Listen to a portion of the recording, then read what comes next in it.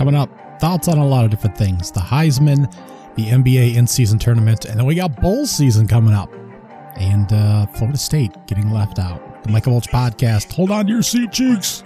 All my blessings, all my blessings, all my blessings, all my blessings, all my blessings, all my blessings, all my blessings, all my blessings.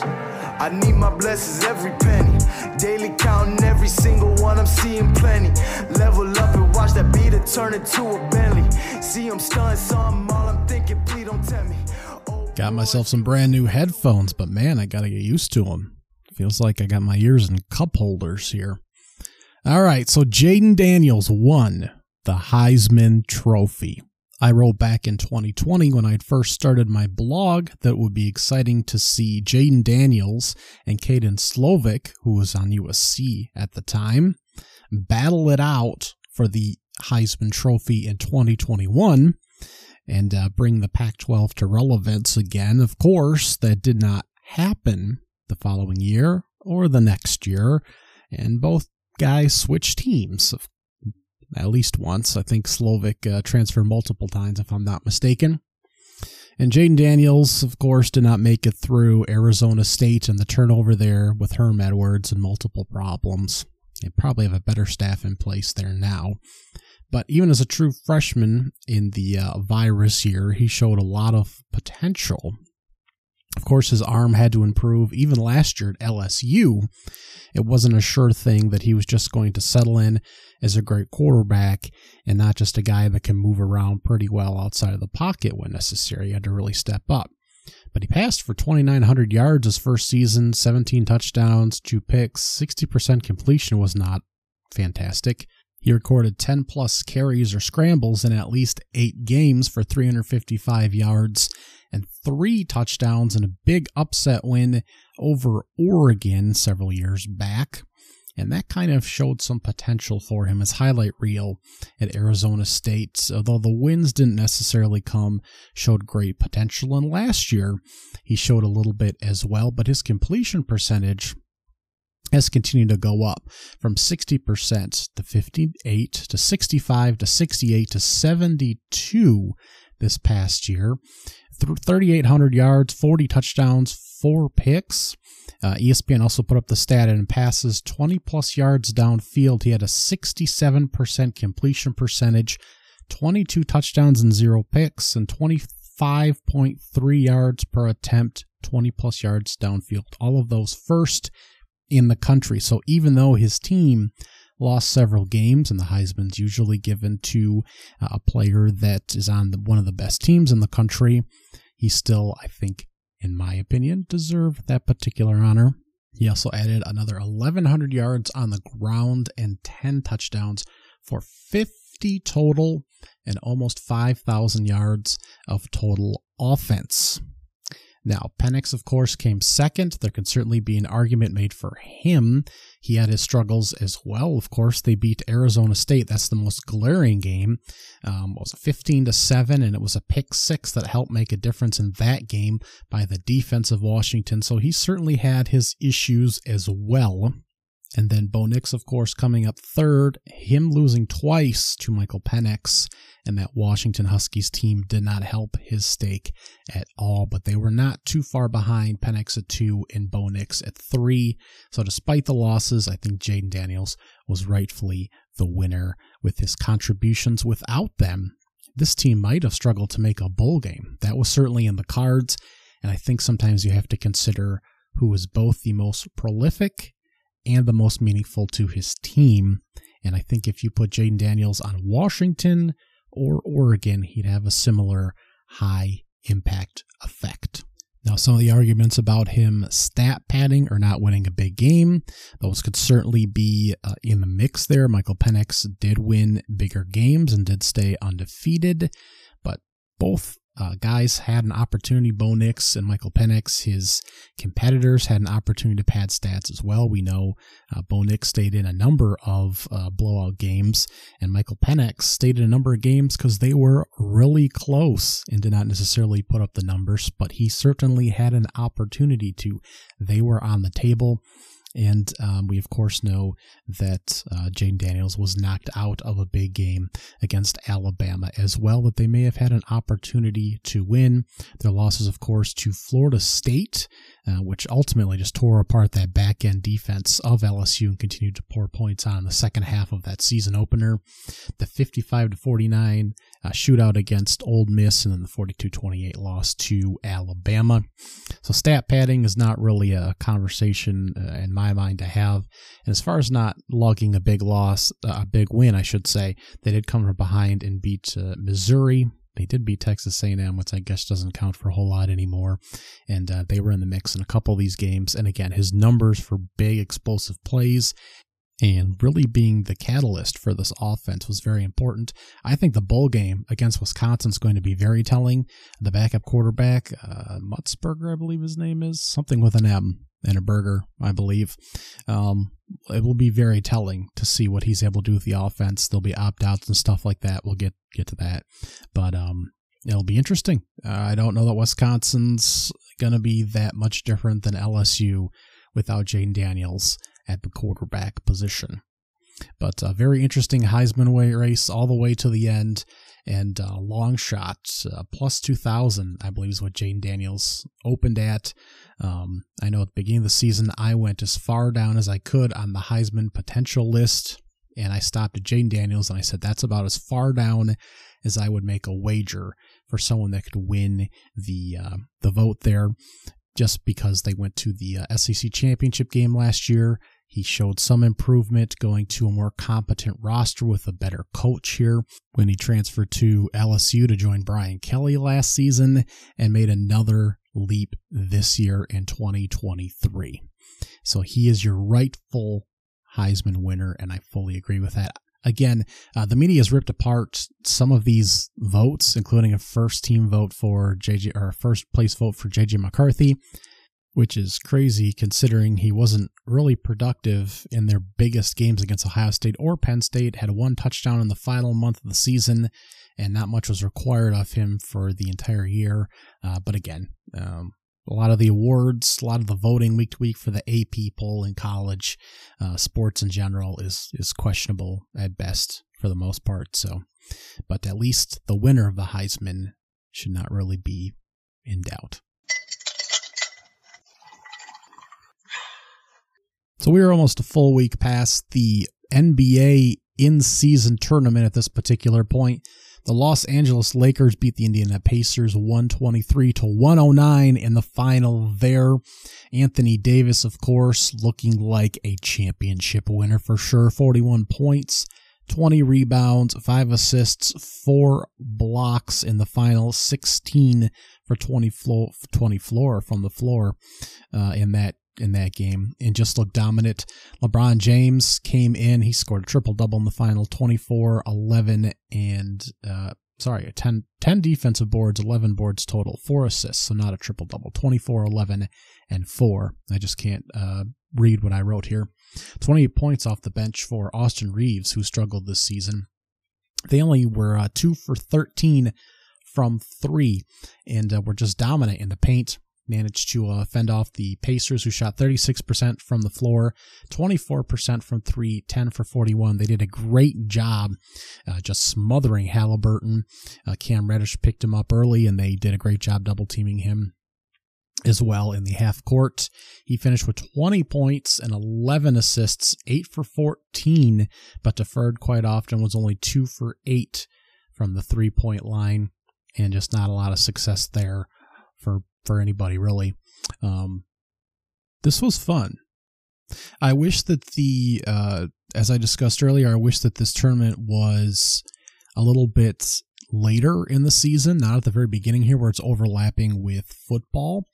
I believe one of the podcasts, Mismatch, one of the hosts noted that it'd do better in February, right after the Super Bowl and before March Madness. It'd be a nice lead up to that, and that would indeed be perfect timing. And they could isolate the games into a specific, 2-week segment. That way you know when the games are being played. Otherwise, it's hard to track the games that were going on Tuesdays and Fridays, because I didn't know who was actually going to be in it until it was, teams were actually bracketed. It's hard to keep track of in between normal games, and I assume it'll change quite a bit. One of the things that was noted by Brian Windhorst was that LeBron had so much buy-in because this will probably be branded next year, and it'll be great for the league, bring in more revenue, more money for the players, and that was part of his buy-in, is both because this is kind of a little championship he can win and something to compete for, but also because it's very important to the NBA, and he's kind of a brand ambassador for the league. So I expect this, like a lot of people, to be branded next year, and that was probably part of LeBron's drive per sources. But I love the change of jerseys and the change of courts. Indeed, some of them were eyesores, a little bit too bright, and I love my colors. My tattoos are colored. I could have got them in black and white. I wear brightly colored clothes. I have brightly colored screensavers. I've brightly colored everything.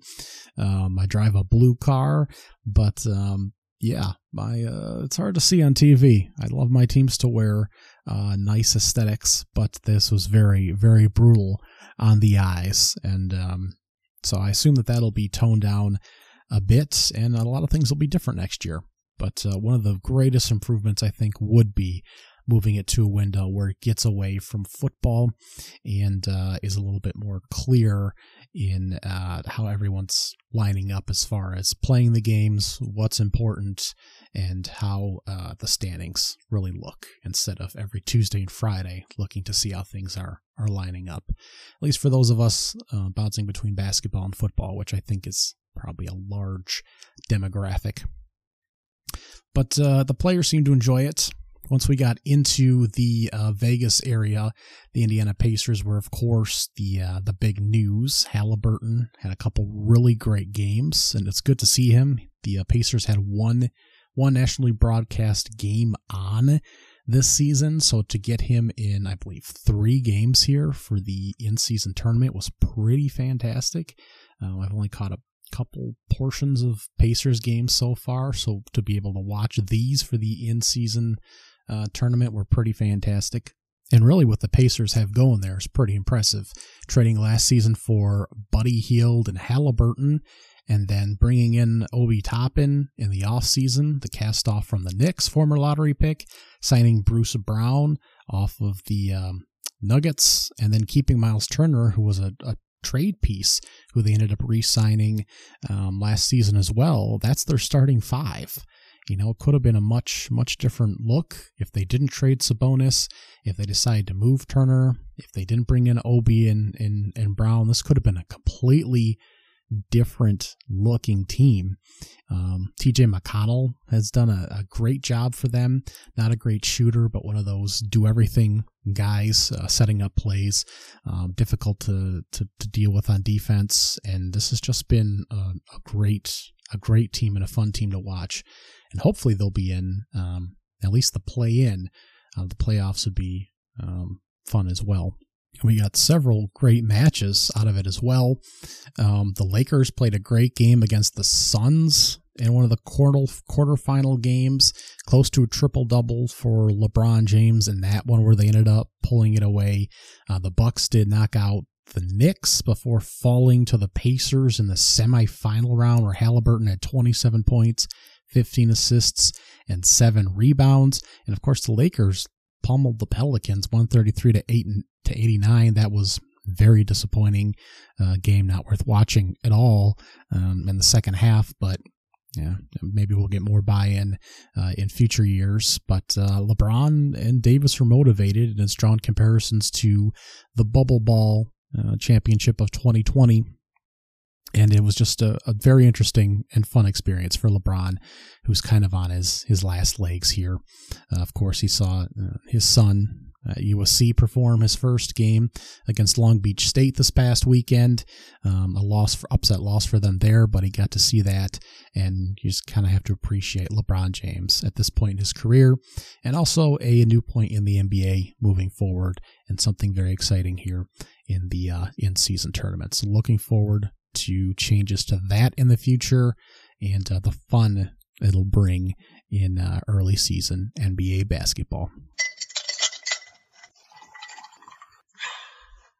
So heading back to conference championship week of college football, we had some expected results and a few surprises. So recapping the Power 5 real quick, number 24 ranked Liberty beat New Mexico State for the Conference USA title and to stay undefeated, 49-35. Salter, the quarterback there, 319 passing yards, 165 rushing yards as well to capture that title and stay undefeated for the Flames.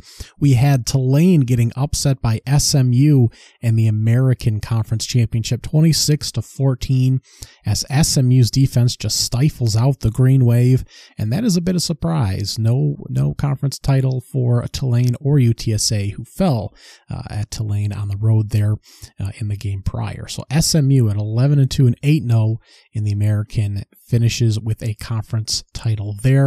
In the MAC, it's Toledo falling to Miami of Ohio 23-14, and a backup quarterback there, Smith for Miami of Ohio. Is it Alex Smith? Avion Smith wins the day there. He's also the leading rusher for the Red Hawks there. That was a pretty miserable game. Smith was 6 for 16 for 109 yards, also rushed for 99 yards as well. That was just a horrible football game in the middle of the afternoon there. UNLV playing at home lost the Mountain West Conference Championship to Boise State 44-20. It was just a quick start for the Boise State Broncos, who fired their head coach and had an intern in there, Spencer Danielson. And 2 games left in the regular season. They made it to the conference championship game and pulled out a win after a rough season, certainly there. And UNLV, after a great run there, it comes to an end. And Talon Green, the quarterback for Boise State, in the transfer portal. So he is gone. Troy, unsurprisingly, won the Sun Belt 49-23 over Appalachian State. Of course, James Madison should have been able to make it to the conference championship game, but they didn't due to the ridiculous bans on teams moving up to the highest level here at the FBS. Now the Power 5, unsurprisingly, Michigan 26-0 over Iowa. Not a lot of excitement there. Michigan actually could have looked a bit better, looked a little sluggish there. Florida State won 16-6, of course. We all know that, over Louisville, and the defense got 7 sacks there on the Cards in order to get that win. Just a great job by that defense. 14 tackles for losses and 10 accredited passes deflected. All defense. Offense didn't do much of anything. Brock Glenn was 8 for 21 for 55 yards, the third-string quarterback for the Florida State Seminoles, and 160 yards on the ground. Jake Plummer couldn't get anything going for the Cards, just swarmed by that great defensive line of Florida State that we know was the best unit on the field, quite frankly. Louisville's been coached up well all season there, but Florida State has got some talent, and we'll touch on them in just a moment. Texas slams Oklahoma State 49-21. That was an easy cover. Quentin Ewers 452 yards passing and 4 touchdowns. I believe they set some records for offense in that game, if I'm not mistaken. Altogether, the Longhorns put up 662 yards of offense. They were 10 for 16 on third down, and they just absolutely outclassed the Cowboys. They were up 21-7 in the first frame. They were up 35-14 at the half. It was just a crushing defeat there for the Cowboys, who rallied to make that game. Next up, we had, what was the least surprising result? I guess we got a couple shockers after that, we should say. Besides Florida State going undefeated and awaiting their result, we had Washington polishing off Oregon to make a clean cut into the playoffs, 34-31. Of course, Oregon was such a heavy favorite in that game, over a touchdown. And Washington leads early and leads pretty much all the way through. 20-10 at the half. 14-7 in the fourth quarter after a couple touchdowns by Oregon in the third frame, and it's just Washington powering through. They far outclassed the Oregon Ducks, of course, in the first game. It was Oregon not converting on fourth downs and not kicking a field goal before the half and coming up with no points and missing a field goal at the end of the game, and all these missed opportunities. They should have beat Washington, but not in this game. 10 for 15 on third down for Washington, 481 yards to 363 for Oregon, so over 100 more yards. Oregon was only 3 for 10 on third down. The turnovers were the same, and 2 for 2 on fourth down were the Ducks, and they did not have it. Washington's defense looked a lot better.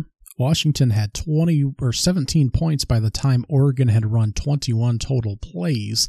They just weren't able to keep drives alive for the Ducks early. They put one field goal drive together, but Washington was just very disruptive.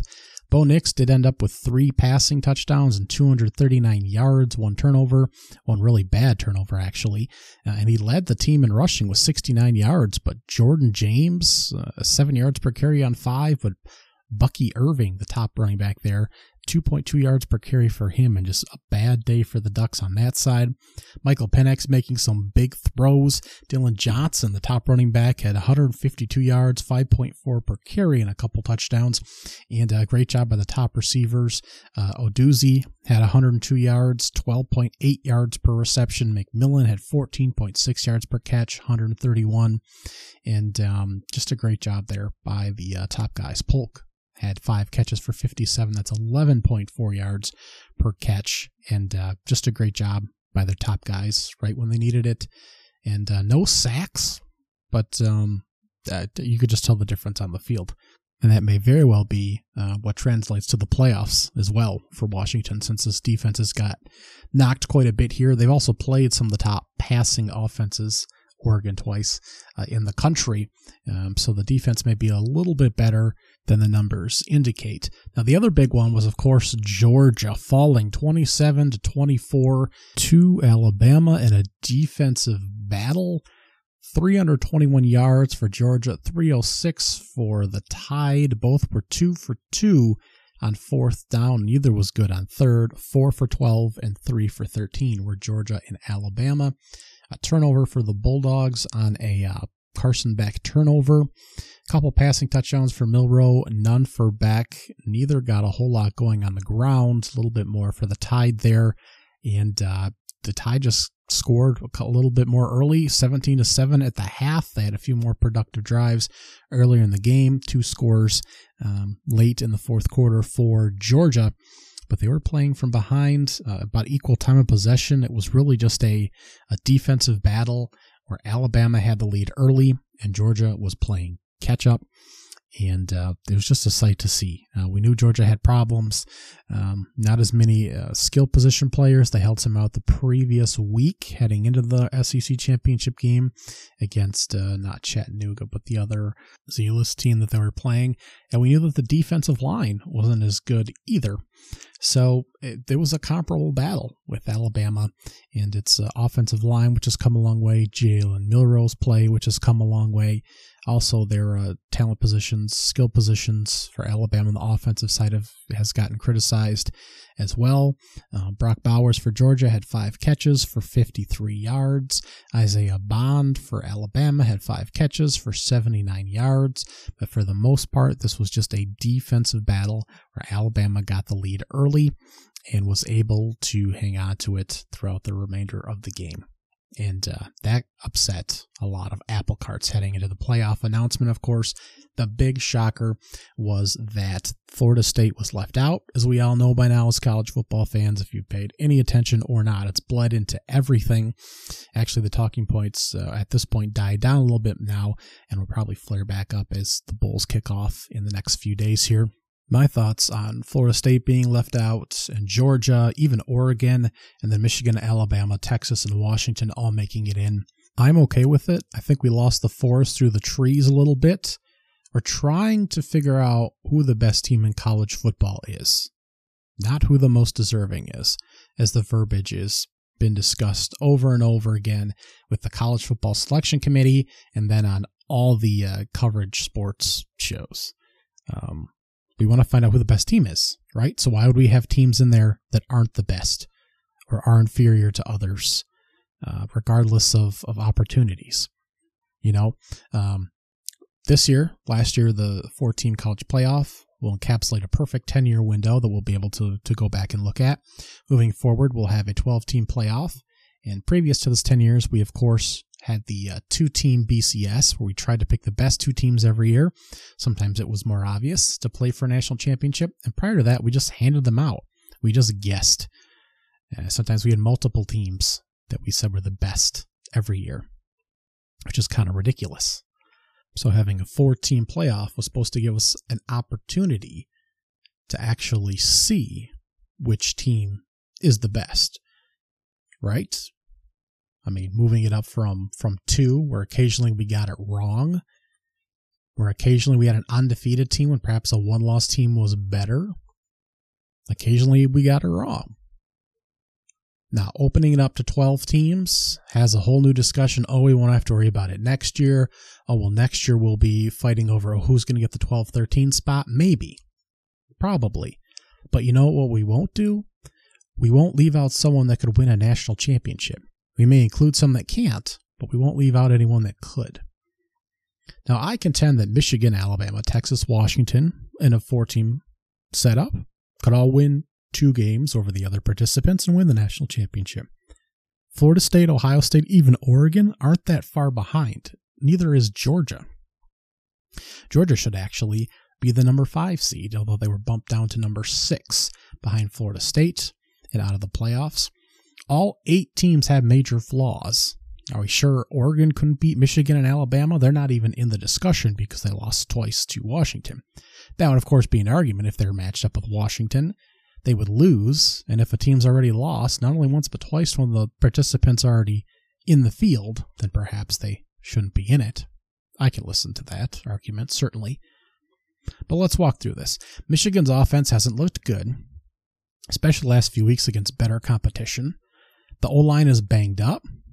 They have 6 wins over teams with winning records. That's just where I drew the line. We could say bowl teams. We could talk about all kinds of things, but another point of discussion is what teams are good, what qualifies as a good win or a good team or strength of schedule, which, by the way, depending on whether you're looking at ESPN or other websites, is all different.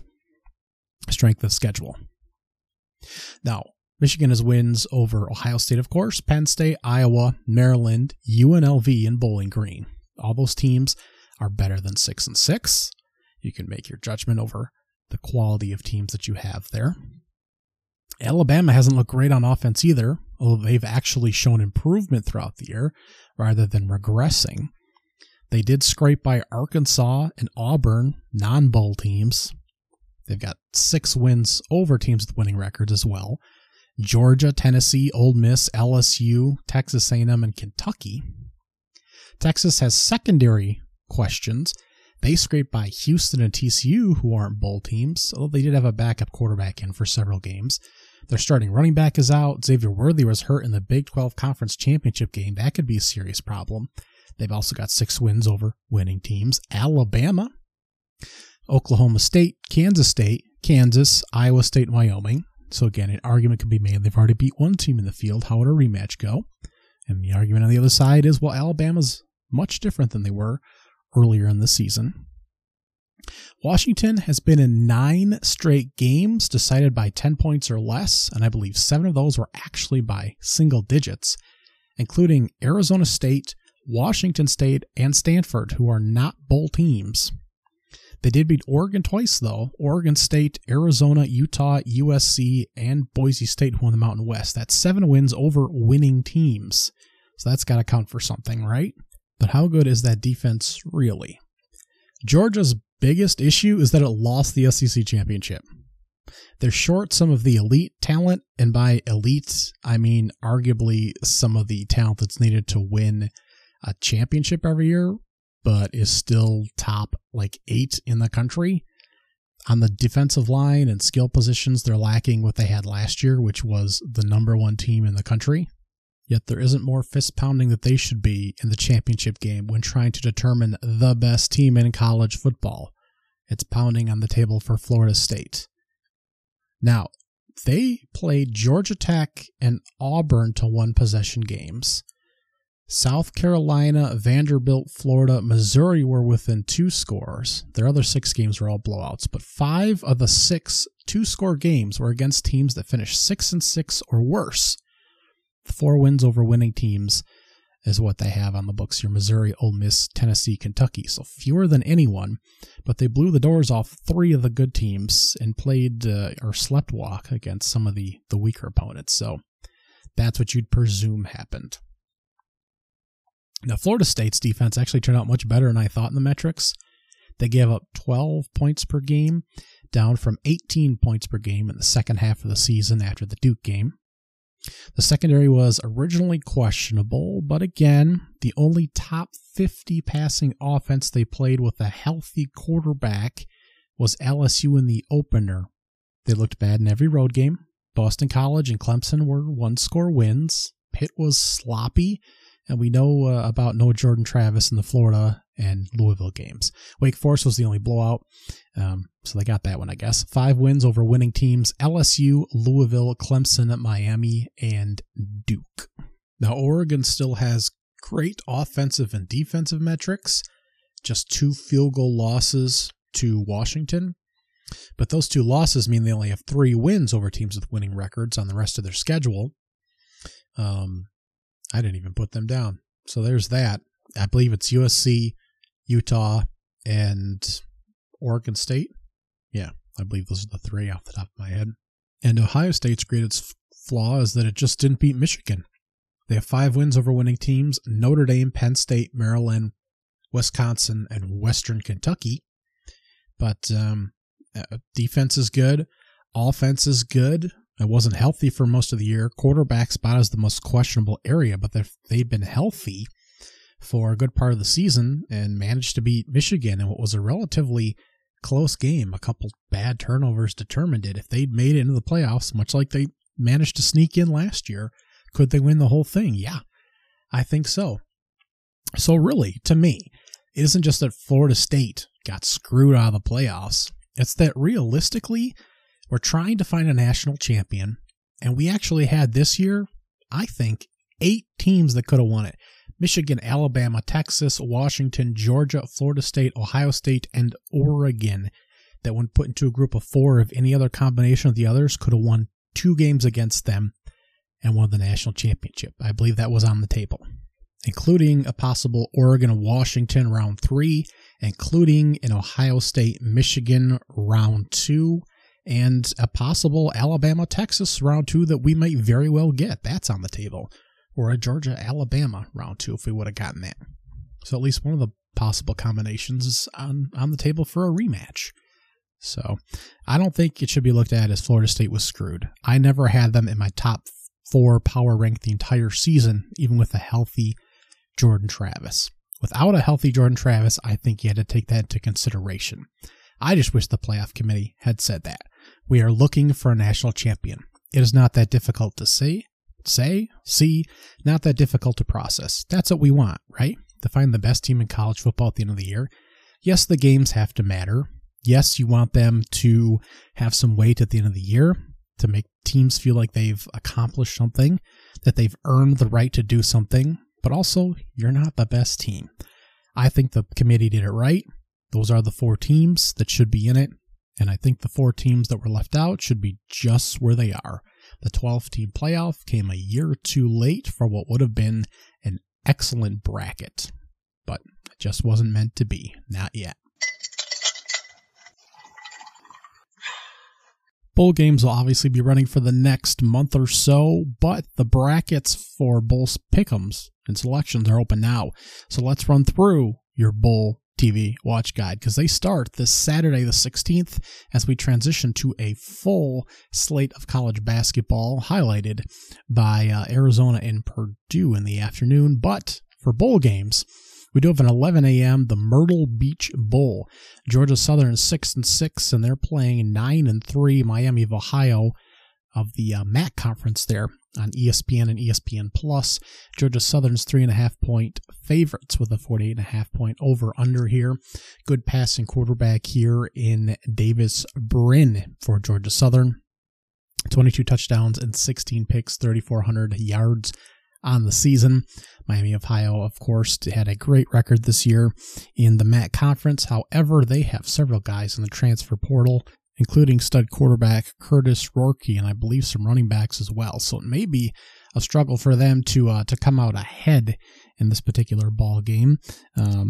They have a decent defense, but Georgia Southern, as far as I know, doesn't have any major pieces in the transfer portal or anything like that. So this could be a difficult game for them to survive. And perhaps this is time for the PSA as far as bowl games are concerned. Let's keep in mind how weird they are. They are 2 to 4 weeks to 5 weeks after the end of the regular season. So your practice structure is all out of sorts. Some guys or some coaches have taken other jobs, or players are in the transfer portal or getting ready for the NFL. Some guys are coming back from injury. Some guys may get re-injured. You have the normal family stuff for holidays and completing finals and seasonal illnesses. All these games are away games, and they have their own festivals and setups, so it's not unknown, it's not uncommon, an unknown fact that some guys show up to these games out of shape from the festivities, or because these games are all weird times and all different days of the week, and they're used to playing every Saturday for several months in a row. So they're just very strange circumstances between sicknesses and finals and holidays and weird practice schedules and weird lineups. And is your coaching staff here, and all being in neutral site or away games and different festivities and different lines of focus and different times of the day. And they're just a crapshoot, which makes them fun and sometimes difficult viewing. So you never know for sure what you're going to get. It could be a mixed bag. But yes, there's going to be a lot of weird circumstances and stuff going on. Now, at 2:15 that day, Louisiana 6-6. They're hosting Jacksonville State, who's 8-4 in the New Orleans Bowl in New Orleans. That's on ESPN, ESPN Plus. Jacksonville State making a bowl game. They weren't originally eligible, but not enough teams actually qualified, so were able to slide in there, as they should. They're favored by 2.5 with the 59.5 point over-under. I think they'd be favorites there over the Ragin' Cajuns. At 3:30, Appalachian State is hosting Miami of Ohio in the Mexican Cure Bowl. Appalachian State 6.5 point favorites, despite the fact that Miami of Ohio won the MAC. Appalachian State were runners-up in the Sun Belt Conference, so there's kind of your gauge there. 44.5 point over-under. Miami of Ohio has multiple quarterbacks out in this game, though. Injury, transfer portal, so they're down some guys here. Certainly, Appalachian State's defense hasn't been as good, but the run game's been generally where you can take advantage, and that might be where they have to go. But their quarterback, Aguilar, 33 touchdowns, 9 picks on the year, 3,500 yards. You can see why they are the favorite in that particular game. 5:45, the New Mexico Bowl actually has New Mexico State in it. They're 10-4. They're playing Fresno State, who was 8-4 and kind of fell apart down the stretch of their games there. I think they've got some people out. I could be wrong. 3.5 point favorites are New Mexico State after being runners-up in Conference USA. Jerry Kill will have his squad ready to go there. They do like to run the football. 51.5 point over under 3.5 points is the line. 7:30, we get some bigger names on the board in the LA Bowl. 4 points going UCLA's way. They are 7-5 this season. Boise State's 8-5 and won the Mountain West, of course. This is on ABC. 49.5 point over under. Of course, Boise State, quarterback in the transfer portal, intern coach there again. Just some shifting going on there for the Broncos. UCLA has Dante Moore in the transfer portal and some guys as well. So shifting going on with both of these rosters. Of course, there's some questionability about whether Chip Kelly would still be there at UCLA as well. I think it's going to be still strong on the defensive side for UCLA. Boise State might struggle to move the ball. I can see why it's 4 points their way. It might be one of those where a decent, at least conference championship winning non-Power 5 team gets matched up against a middle-name Power 5 team and gets a chance for a big win, but can't quite come up with it. And at 9:15, we get the Independence Bowl. Texas Tech is 6-6. They're hosting Cal, who's 6-6. I shouldn't say hosting. It's in Shreveport, Louisiana. 45 degrees, unfamiliar territory for these two schools. 3 points going Texas Tech way with a 57.5 point over-under. We're going to have backups, I believe, at both quarterbacks in for here. More transfer portal stuff going on. Not sure about this one. This could very well be a coin flip game in this particular instance. Now, realistically, what's the watchability of these bowl games? I would say Ohio State, Georgia Southern, if we're going watchable, channel flipper, or unwatchable. Ohio, Georgia Southern, I think is worth a channel flip. Could be brutal. Could see some points here. I know it's a 48.5 point over under. Georgia Southern, I think, can throw the ball a bit, but a borderline's an unwatchable game. Louisiana, Jacksonville State, I don't think is going to be particularly interesting. I would say it's near unwatchable. Miami of Ohio and Appalachian State, I kind of want to see what App State can do. Miami of Ohio has multiple quarterbacks, though. This might be a channel flipper. Fresno State, New Mexico State. New Mexico State's had a great year. I believe their top wide receivers transferring out, though, which is a problem. If you're a high performer at a non-Power 5, you're in the transfer portal right now trying to get to a better school. This is a channel flipper for me. Boise State, UCLA is borderline unwatchable. It's a channel flipper for me, just with the guys that are out. And Texas Tech, Cal, couple of 6-6 teams. I guess this will be a channel flipper for me as well, just because it's first day of bowl games, more or less. But if some of the college basketball games end up a little better, some of these will get shoved right off my radar. Monday the 18th, we'll pick up with the 2:30 in the afternoon famous Toastery Bowl. I don't recall that one. In Charlotte, North Carolina. Old Dominion 6-6, Western Kentucky 7-5. This will, of course, be on ESPN. Old Dominion's favored by 2.5, 54.5 point over under. I believe this is because Austin Reed is in question. He said he was going to enter the transfer portal last year and then didn't, and then played in the bowl game. I don't know if that'll happen again, of course. Western Kentucky can certainly operate a good offense when he's in there. Otherwise, maybe it goes Old Dominion's way. But again, this is a 2:30 in the afternoon. It's not like you're going to have an opportunity to watch it unless you have time off from work or able to work from home and have a lull in the day or a lunch break or something. But that is, a game that you have an option to have on in the background of your day if you have that opportunity. Tuesday the 19th. We have a standalone game, and it's a good one, but it's not on until 9 o'clock. Of course, these are Eastern Time, ESPN.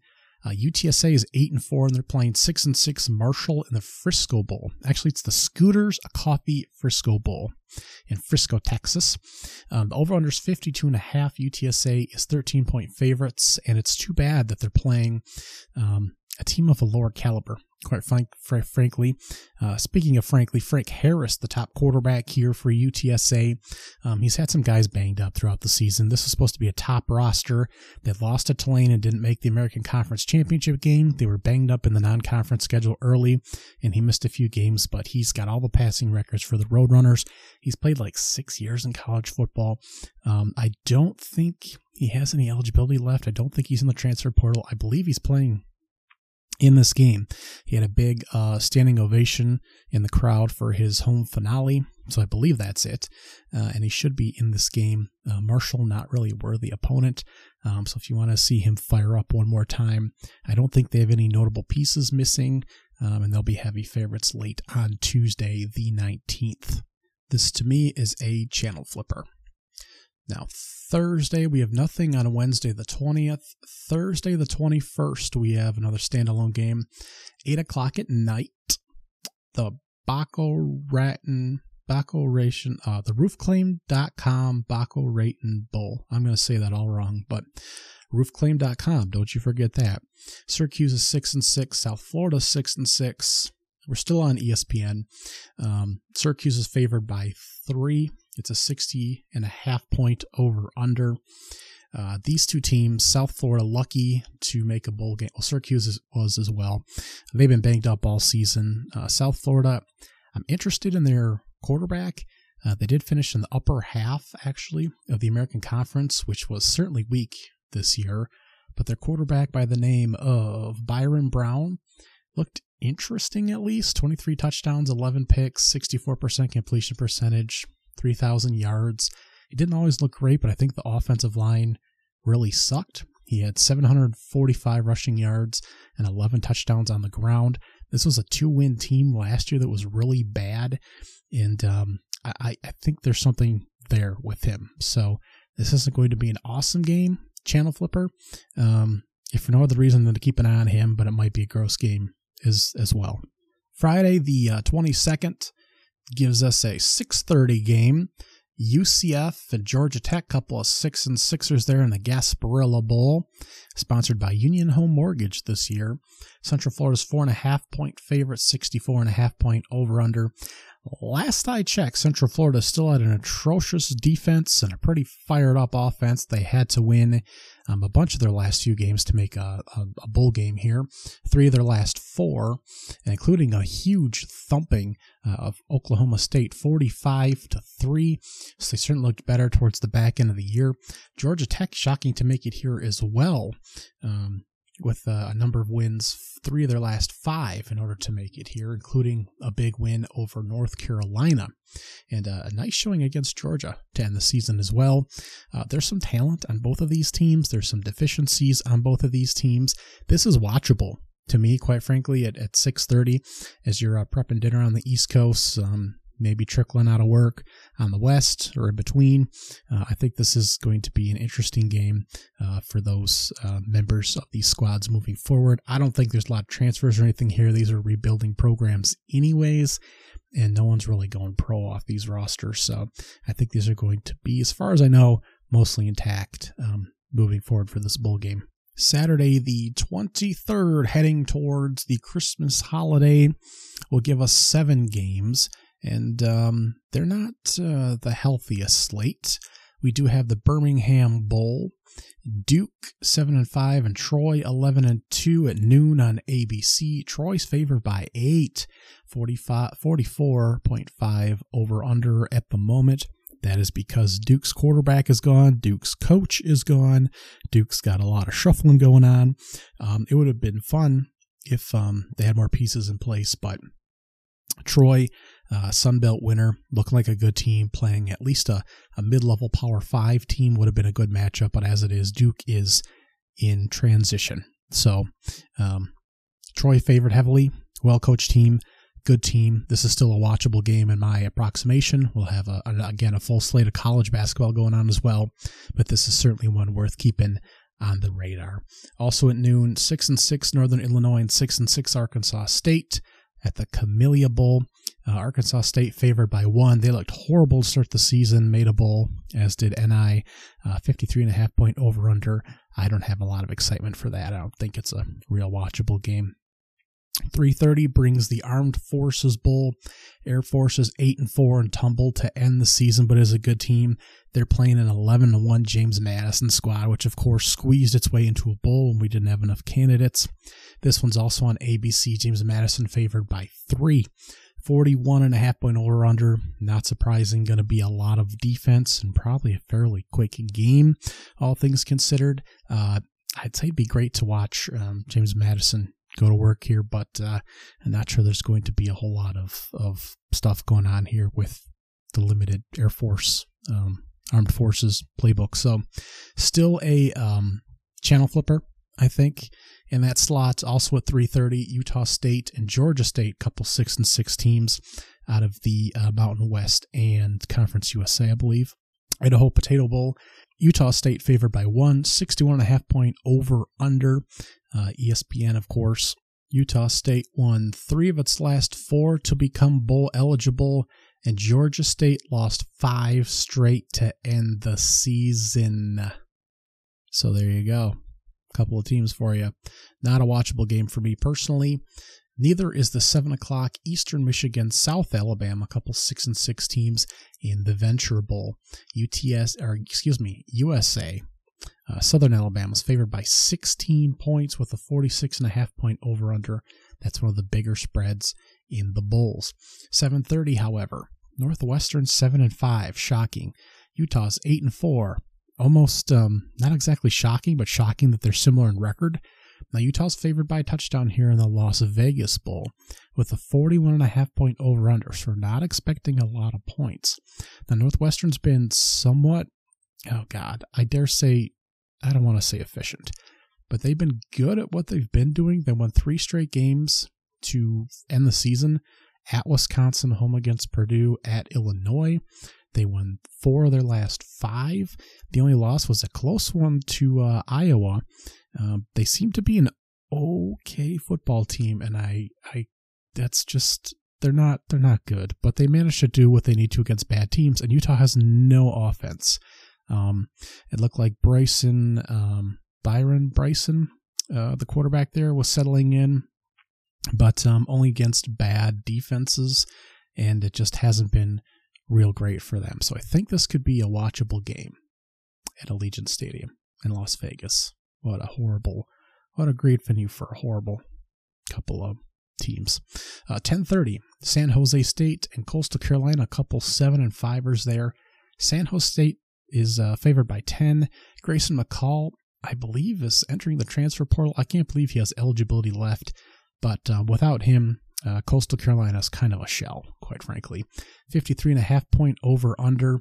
The quarterback there for San Jose State has looked pretty good this year. It's surprising they've won as many games as they did, but they won 6 straight to win the year. Chevian Cordelio, I did not say that right, had a great finish to the season after starting 1-5 with a tough schedule there. They really rattled off a lot of wins in the end there. That's a really good coached San Jose team. I think that's their second winning season in the past 3 years, and the Chanticleers lost a couple to end the season there. So it'd be really great. Grayson McCall headed to NC State. That's the news there. So San Jose State's heavily favored and heavily motivated to come out with a big win in the Hawaii Bowl late on Saturday the 23rd. Now heading into post-Christmas, we skip to Tuesday the 26th. And we have 3 games on the slate. The Quick Lane Bowl will be played at 2 o'clock. 5-7 Minnesota is the only team with a losing record to make it to a bowl game. They'll be playing 7-5 Bowling Green. Go figure the matchup. Bowling Green, hoping to get a chance for a win here. And they're underdogs by 3.5 because they play a Power 5 team.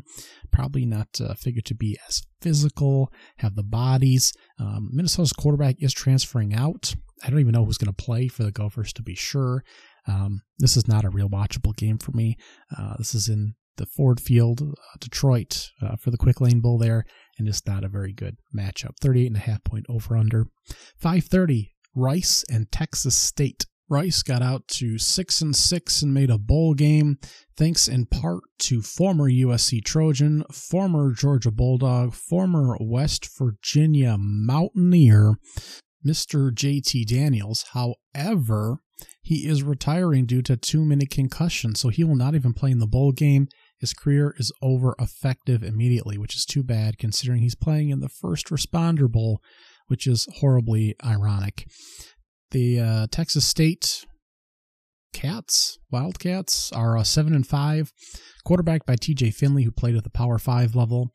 He's been very good for them. They're favored by 4 points with a 60.5-point over-under there in Dallas, and clearly the favorites. I'd expect them to hit that. 9 o'clock, the Guaranteed Rate Bowl should be interesting. Kansas is favored by 12.5 over UNLV. 8-4 and 9-4 are the record. 64.5-point over-under. I don't know if Jayden Daniels is going to play. He could win the Heisman next year or be in the running. Be a candidate talked about in the preseason. Only played a handful of games this year before sitting out due to back spasms. Jason Bean was the backup, but he's been there several years. I don't know who's going to quarterback this team, but clearly be a Power 5 bodies and a well-coached staff.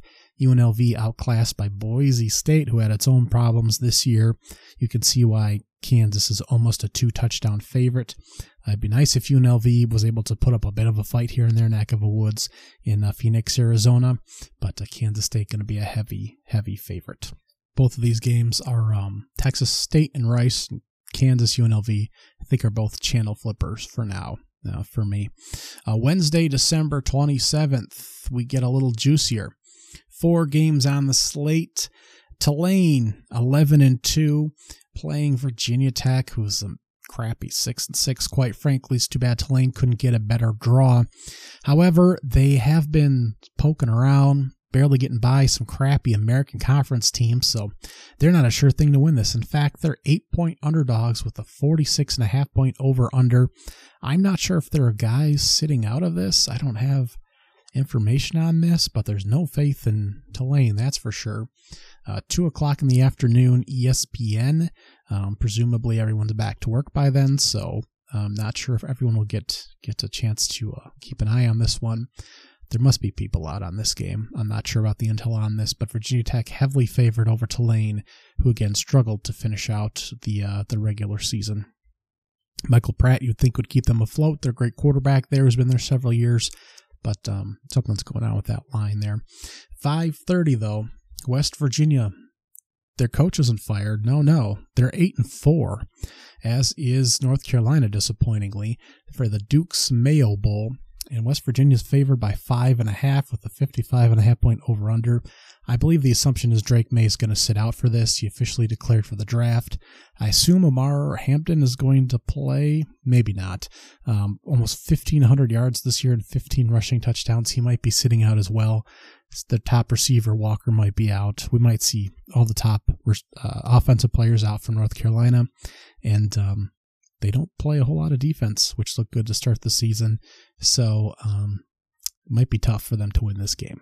The Mountaineers were third in rushing in this past season, third in rushing offense. Over 31 rushing touchdowns and 28 rushing yards on the season for 5 yards, over 5 yards per carry. 8 o'clock, the Holiday Bowl. Louisville's 10-3, USC 7-5, 8 o'clock on Fox. Now Louisville's favored by 7.5, 57.5-point over-under. Another game sour because Caleb Williams will be out, presumably a few other bodies. Terribly disappointing. I'm not even entirely certain who the backup is. Another top prospect, I would hope. So this game could be a bit of a drag. I mean, quite frankly, we know no Caleb Williams and no gas for USC. So this game might be a channel flipper. West Virginia, North Carolina would be a channel flipper. And Tulane, Virginia Tech, quite frankly, might be a channel flipper as well. There's no must-watch games in this other than the 9 o'clock. Now, Oklahoma State's 9-4, Texas A&M 7-5, ESPN, the Texas Bowl. And Texas A&M favored by 3, 53.5-point over-under. We got coaching changes here at Texas A&M. Not even sure who's going to pilot at quarterback. We got a few transfers, but there's still talent there for Texas A&M. We're going to see next season. There's been talent. I think Gordon is still going to run for Oklahoma State. Presley, the top receiver, Bowman at quarterback, some of the defensive guys. I think we're still in good shape for the most part for the changes and the things that have gone on here. Guys that could turn pro. I think we're still going to see a lot of bodies in this game. I think it's still going to be a good game. And moving forward, I think both these teams project to be in good shape. So we may actually get a preview here, even if guys do sit out, of people that have potential to be impact players for next season. So Texas A&M, Oklahoma State, 9 o'clock on the 27th. Watchable game. The 28th, Thursday, brings us a nice 4-pack of games that may or may not be interesting. 11 a.m. is the start time, though, Eastern time, for the Wasabi Fenway Bowl. 24th ranked SMU's 11-2, won the American Conference out of kind of nowhere, and they're playing Boston College, who is 6-6. They're favored by double digits. The defense is good. The offense is running pretty well. Avery Johnson, the backup quarterback, will be piloting since the starting quarterback, Preston Stone, busted up his leg pretty bad. Boston College lucky to limp into a game, so we get a high-profile non-Power 5 team versus a not very good Power 5 squad here. 50.5-point over-under here. SMU might just run them right over. This might be a channel flipper game until it gets out of hand, but SMU should have this right in hand. 2:15 has Miami at 7-5 and Rutgers at 6-6 in the Bad Boy Mowers Pinstripe Bowl. Miami favored by a point, despite the fact that their quarterback is gone. Mr. Van Dyke has already transferred out to Wisconsin, which will be an interesting landing spot for him. 41.5 point over under. We're expecting defense here. The freshman Emory Williams, I assume, will be quarterback for Miami. I also think they might bring a new transfer in, so not sure that he's necessarily going to be the future there. But yeah, we'll get some defense here. This to me is not going to be. This might be an unwatchable game. Not going to be a whole lot going on here, in my estimation. 5:45 we'll have number 25 Kansas State at 8-4 and number 18 NC State at 9-3. In the Pop-Tarts Bowl, we're supposed to have an edible mascot for this game in Orlando. 47.5 point over under. 3-point line. This would be a little bit more exciting. Will Howard is already transferring out for Kansas State. Chishan Ward, the top running back, is going to be out. A couple of top guys in the secondary, Will Lee and Kobe Savage as well. So lots of pieces for Kansas State are gone. They could really take a step back next year. The freshman quarterback, though, Avery Johnson, I assume will be starting. And he looked like a lot of fun in the games that he played in. The ability to certainly scramble around, so that could be interesting. NC State thrived on their defense, obviously. MJ Morris redshirted and then transferred. So he played the 4 games that he could without burning his redshirt and then left. Brandon Armstrong was not very good this season, but I assume he'll be playing out the rest of his eligibility here. It's not like he has high NFL hopes or any at this particular point. Transferred over from Virginia, which did not go well for him last year. And there's some guys sitting out for them as well. The receiver Terrell Timmons and some other guys. So top guys on the defensive side as well. So there'll be a lot of opt-outs here. These are still 2 well-coached teams, and we could have at least an interesting quarterback on Kansas State side. Still a channel flipper to me, and it might be interesting just to see what the setup is for the Pop-Tart Bowl with the supposedly edible mascot at the end. 9:15, a little more interesting, the Alamo Bowl. Oklahoma 10-2, Arizona 9-3. They're ranked 12th and 14th with the AP poll. Not that the rankings matters much at the moment, once the season's kind of wrapped up here. But Arizona is a 3-point favorite, 62.5 point over under. Dylan Gabriel, there we go, has already transferred out. It was kind of a well-known thing. He'd be moving on to Oregon. At least that was a possibility. Of course, sitting in the wings there was a freshman they're all very excited about, and I'm not talking about John David Booty. I'm talking about Jackson Arnold, who looked good in his appearances last year. So we should get to see him in this game, as well as Noah Fifta again, who took over the redshirt freshman for Arizona. So we should get to see 2 great young quarterbacks moving into next season playing in this game here.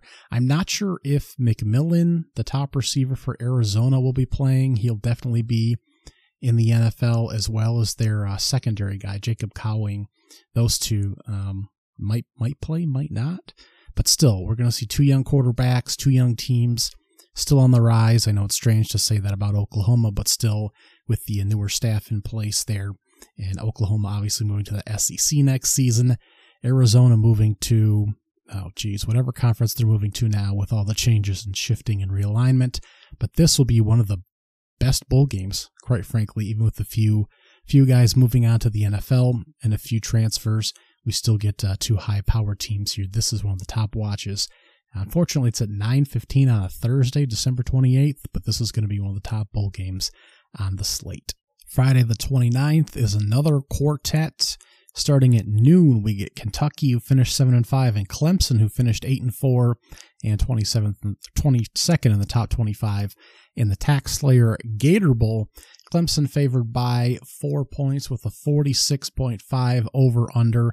Not a lot of offense expected in this one. Let's not forget Clemson, now for the second time in 3 years, did not make the ACC championship game, nowhere near the playoffs. You have to wonder, what kind of changes Debo's going to make here. Is he finally going to use the transfer portal? Is that going to make a big difference for them? They won 4 straight to finish the season over Notre Dame, Georgia Tech, North Carolina, and South Carolina. So not, kind of so-so there. North Carolina's no slouch, and Georgia Tech and North Carolina made bowl games, but nothing to really, get too excited about. Cade Klubnik was fine, but this team was horrible executing in the red zone, in part because of some of his decisions. Kentucky just disappeared down the stretch there after being ranked in the top 25. They lost, 5 of their last 7 games. Just atrocious. So kind of a gross game here. Clemson trying to crawl out, and they're going to have to do it against a Kentucky team that's really, really suffered. I don't have a lot of transfers or opt-outs for this game. Should see 2 intact rosters, so that alone I think makes it at least a channel flipper. I'm going to call it a watchable game to see if Clemson can hang in. Noon on Friday, if you have the opportunity, December 29th.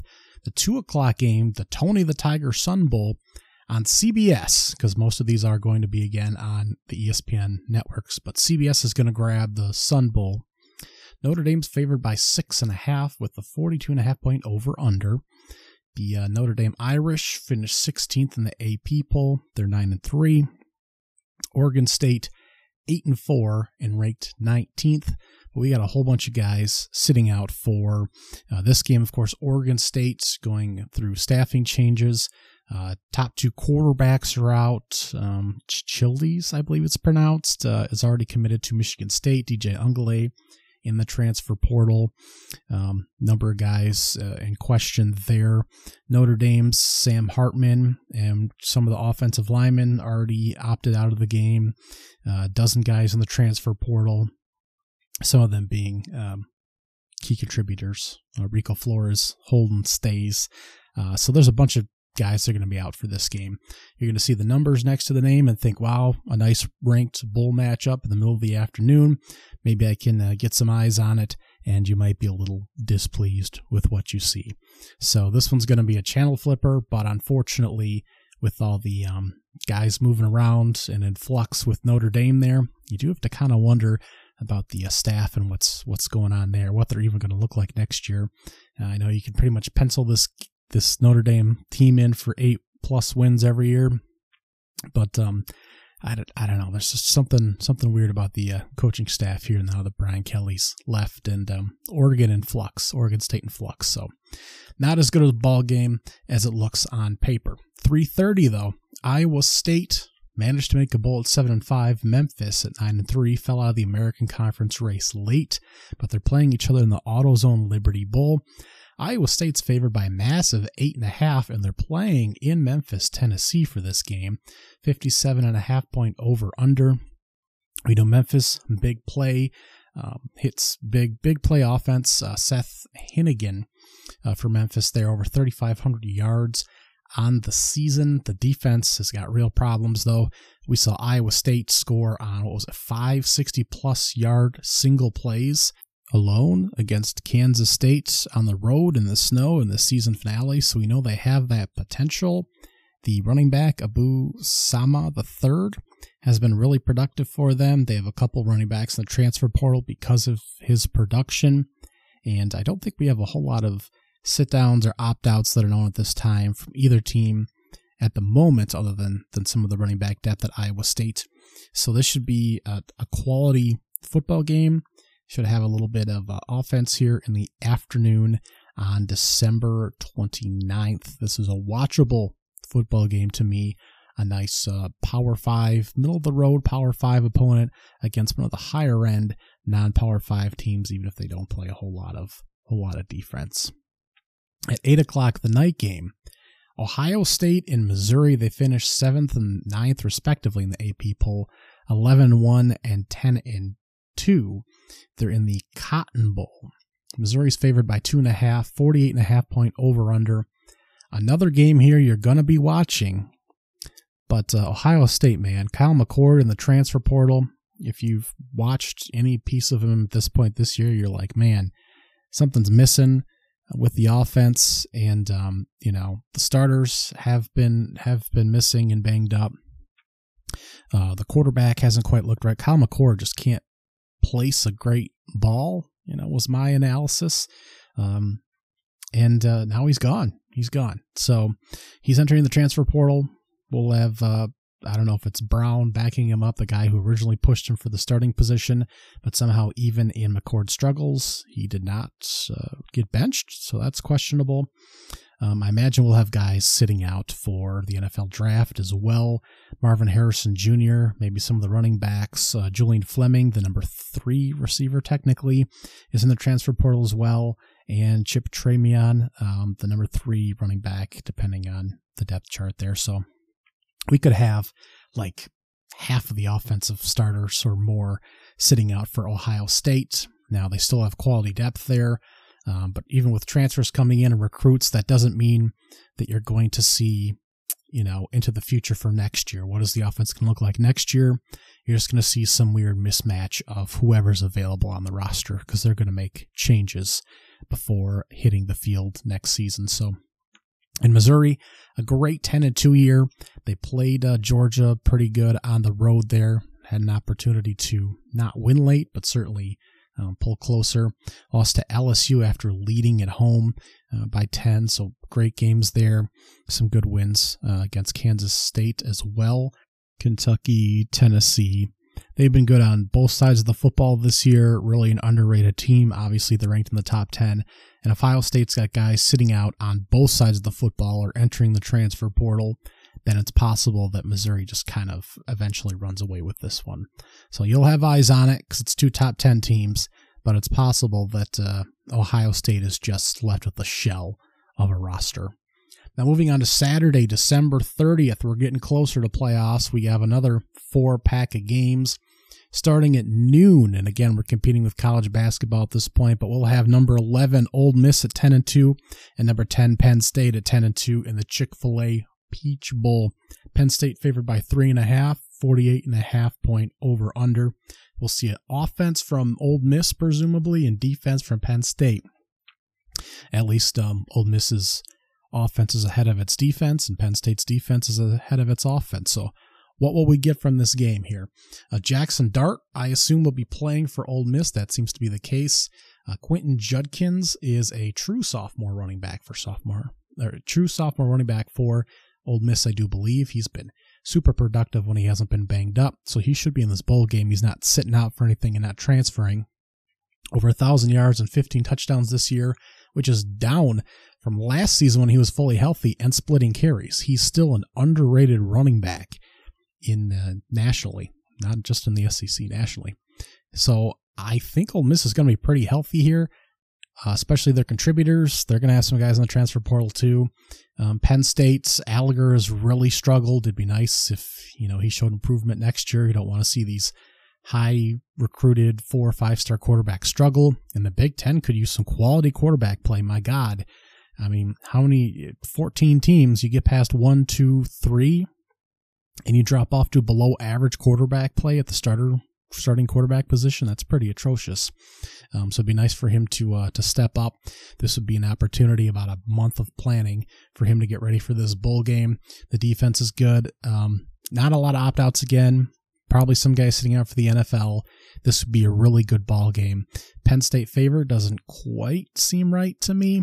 I tend to favor the ability for Ole Miss to execute in Lane Kiffin over what Penn State's kind of ineptitude at offense at times, but that'll be a great ball game at noon to start the day off on Saturday, December 30th. 2 o'clock, we'll have Maryland and Auburn. A little bit of a drop-off there in the Music City Bowl. Auburn's favored by 2.5. They finished the season 6-6. Maryland 7-5. 49.5 point over under. I don't know what to say about these two teams. Maryland beats the bad teams, and Auburn played a lot of teams tough, quite frankly. Played Georgia and Alabama close, of course. Had the opportunity to beat Alabama and could not do it. Hugh Freeze is going to have Auburn turn around real quick. They had a 4-game losing streak in the middle of the season to Texas A&M, Georgia, LSU, and Ole Miss, and they lost the last 2 games of the season to Alabama and New Mexico State, shockingly. Had some winning streaks in there as well. And he's going to have them turned around real quick. But this team, I mean, he's going to be bringing in new pieces on the offense because they suck. Maryland, on the other hand, I don't know if Tulia Tegaloa is going to be playing at quarterback or not, and that matters very much for this game. They lost 4 in a row in the middle of the season. Altogether, it was 5 of 7 at the end of the season that they lost. And this seems to be a well-coached team that just doesn't have a whole lot of talent, quite frankly. Then, at 4 o'clock, we got the big one. Florida State and Georgia in the Orange Bowl on ESPN. Georgia favored by 2 touchdowns, 44.5 point over-under. Look, this game has nothing much to do with talent. It's how motivated are these teams going to be.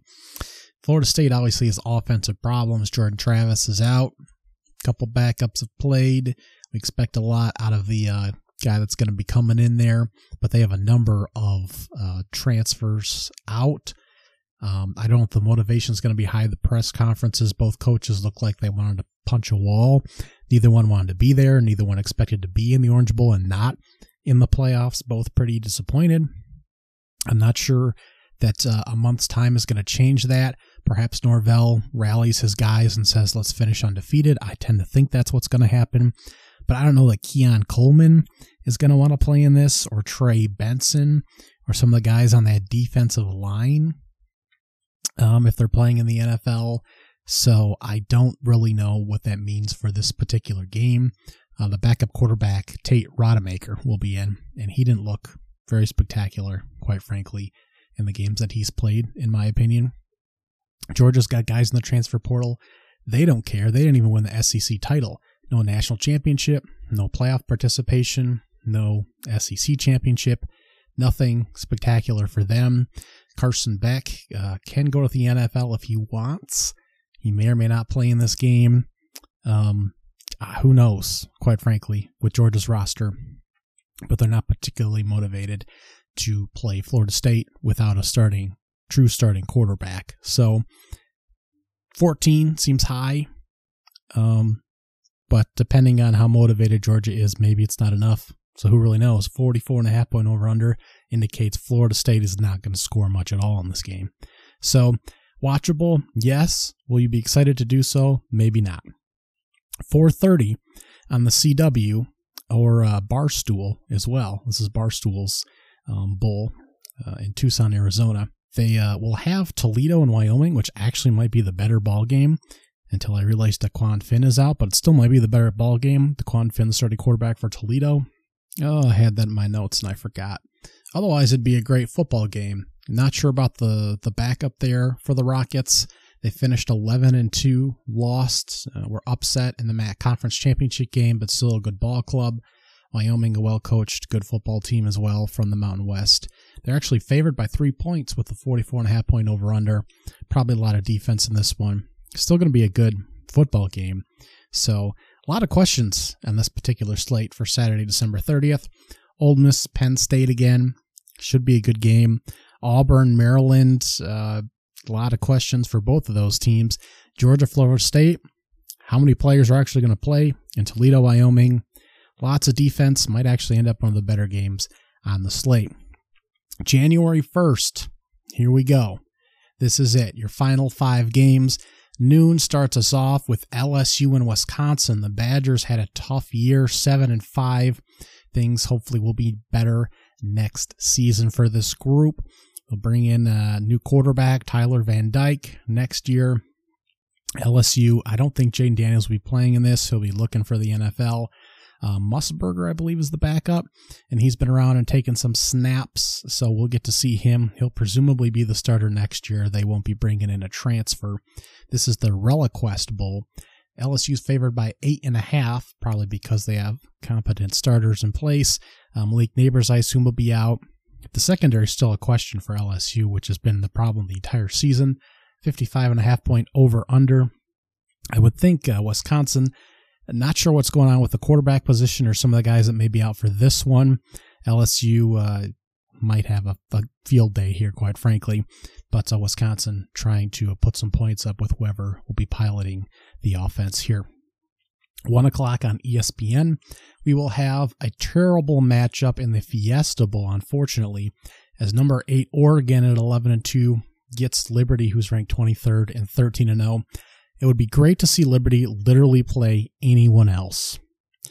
But unfortunately, the top-ranked Power 5 team, non-Power 5 team here, gets the Fiesta Bowl, and Liberty just not a high-quality opponent this year. Would have been better to see Oregon play maybe an SMU, who they still would have hammered, quite frankly.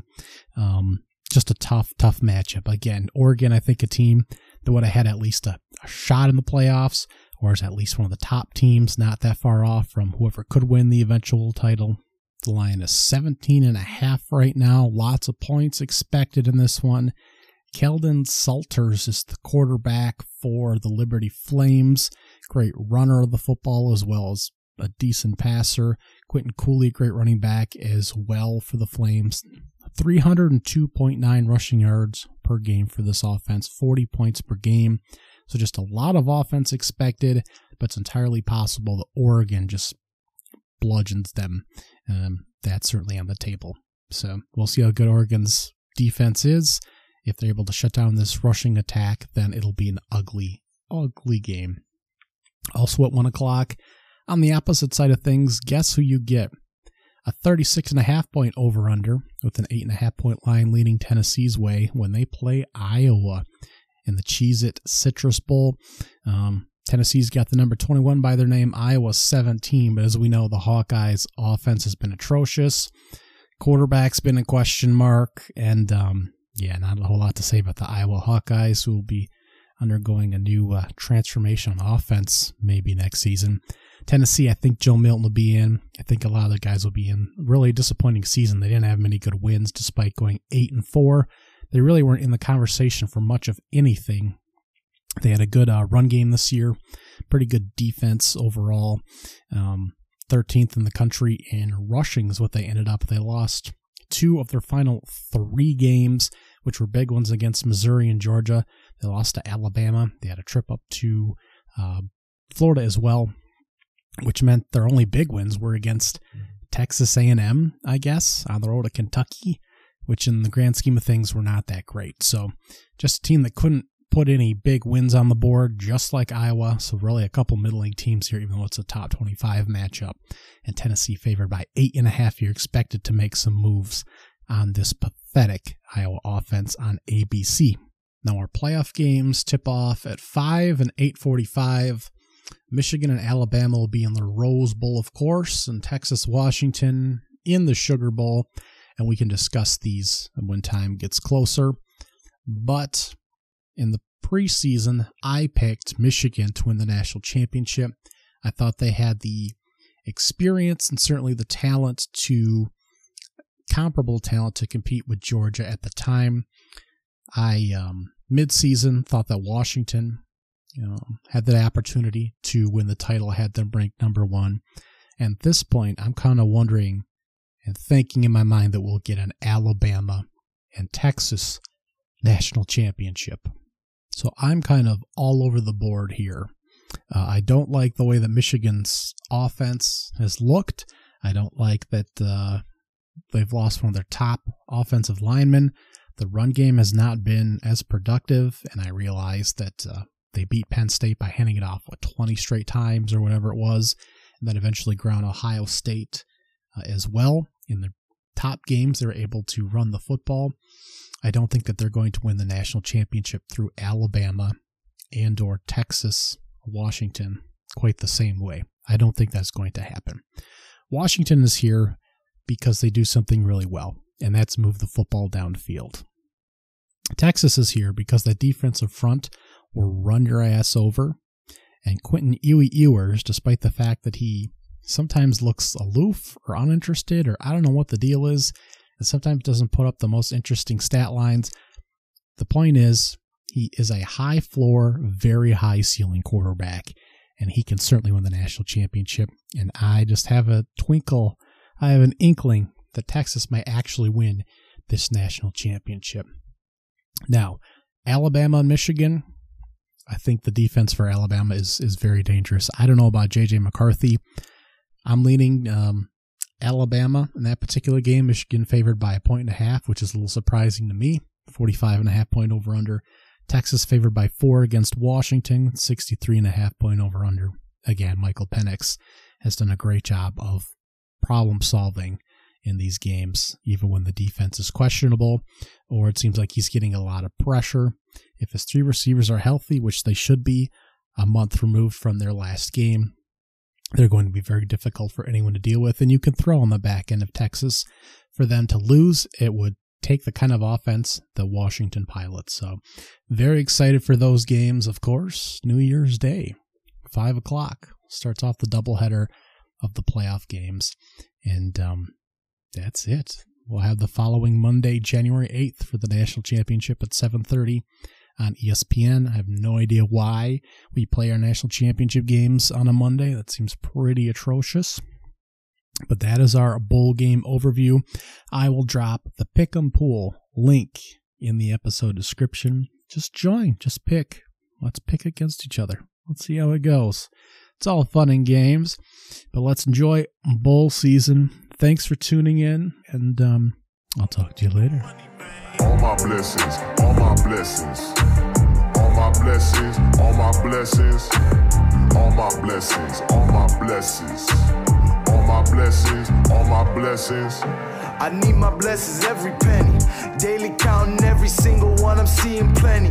Level up and watch that beater turn into a Bentley. See, I'm stunning, so I'm all I'm thinking, please don't tell me. Oh boy, she was seeing you.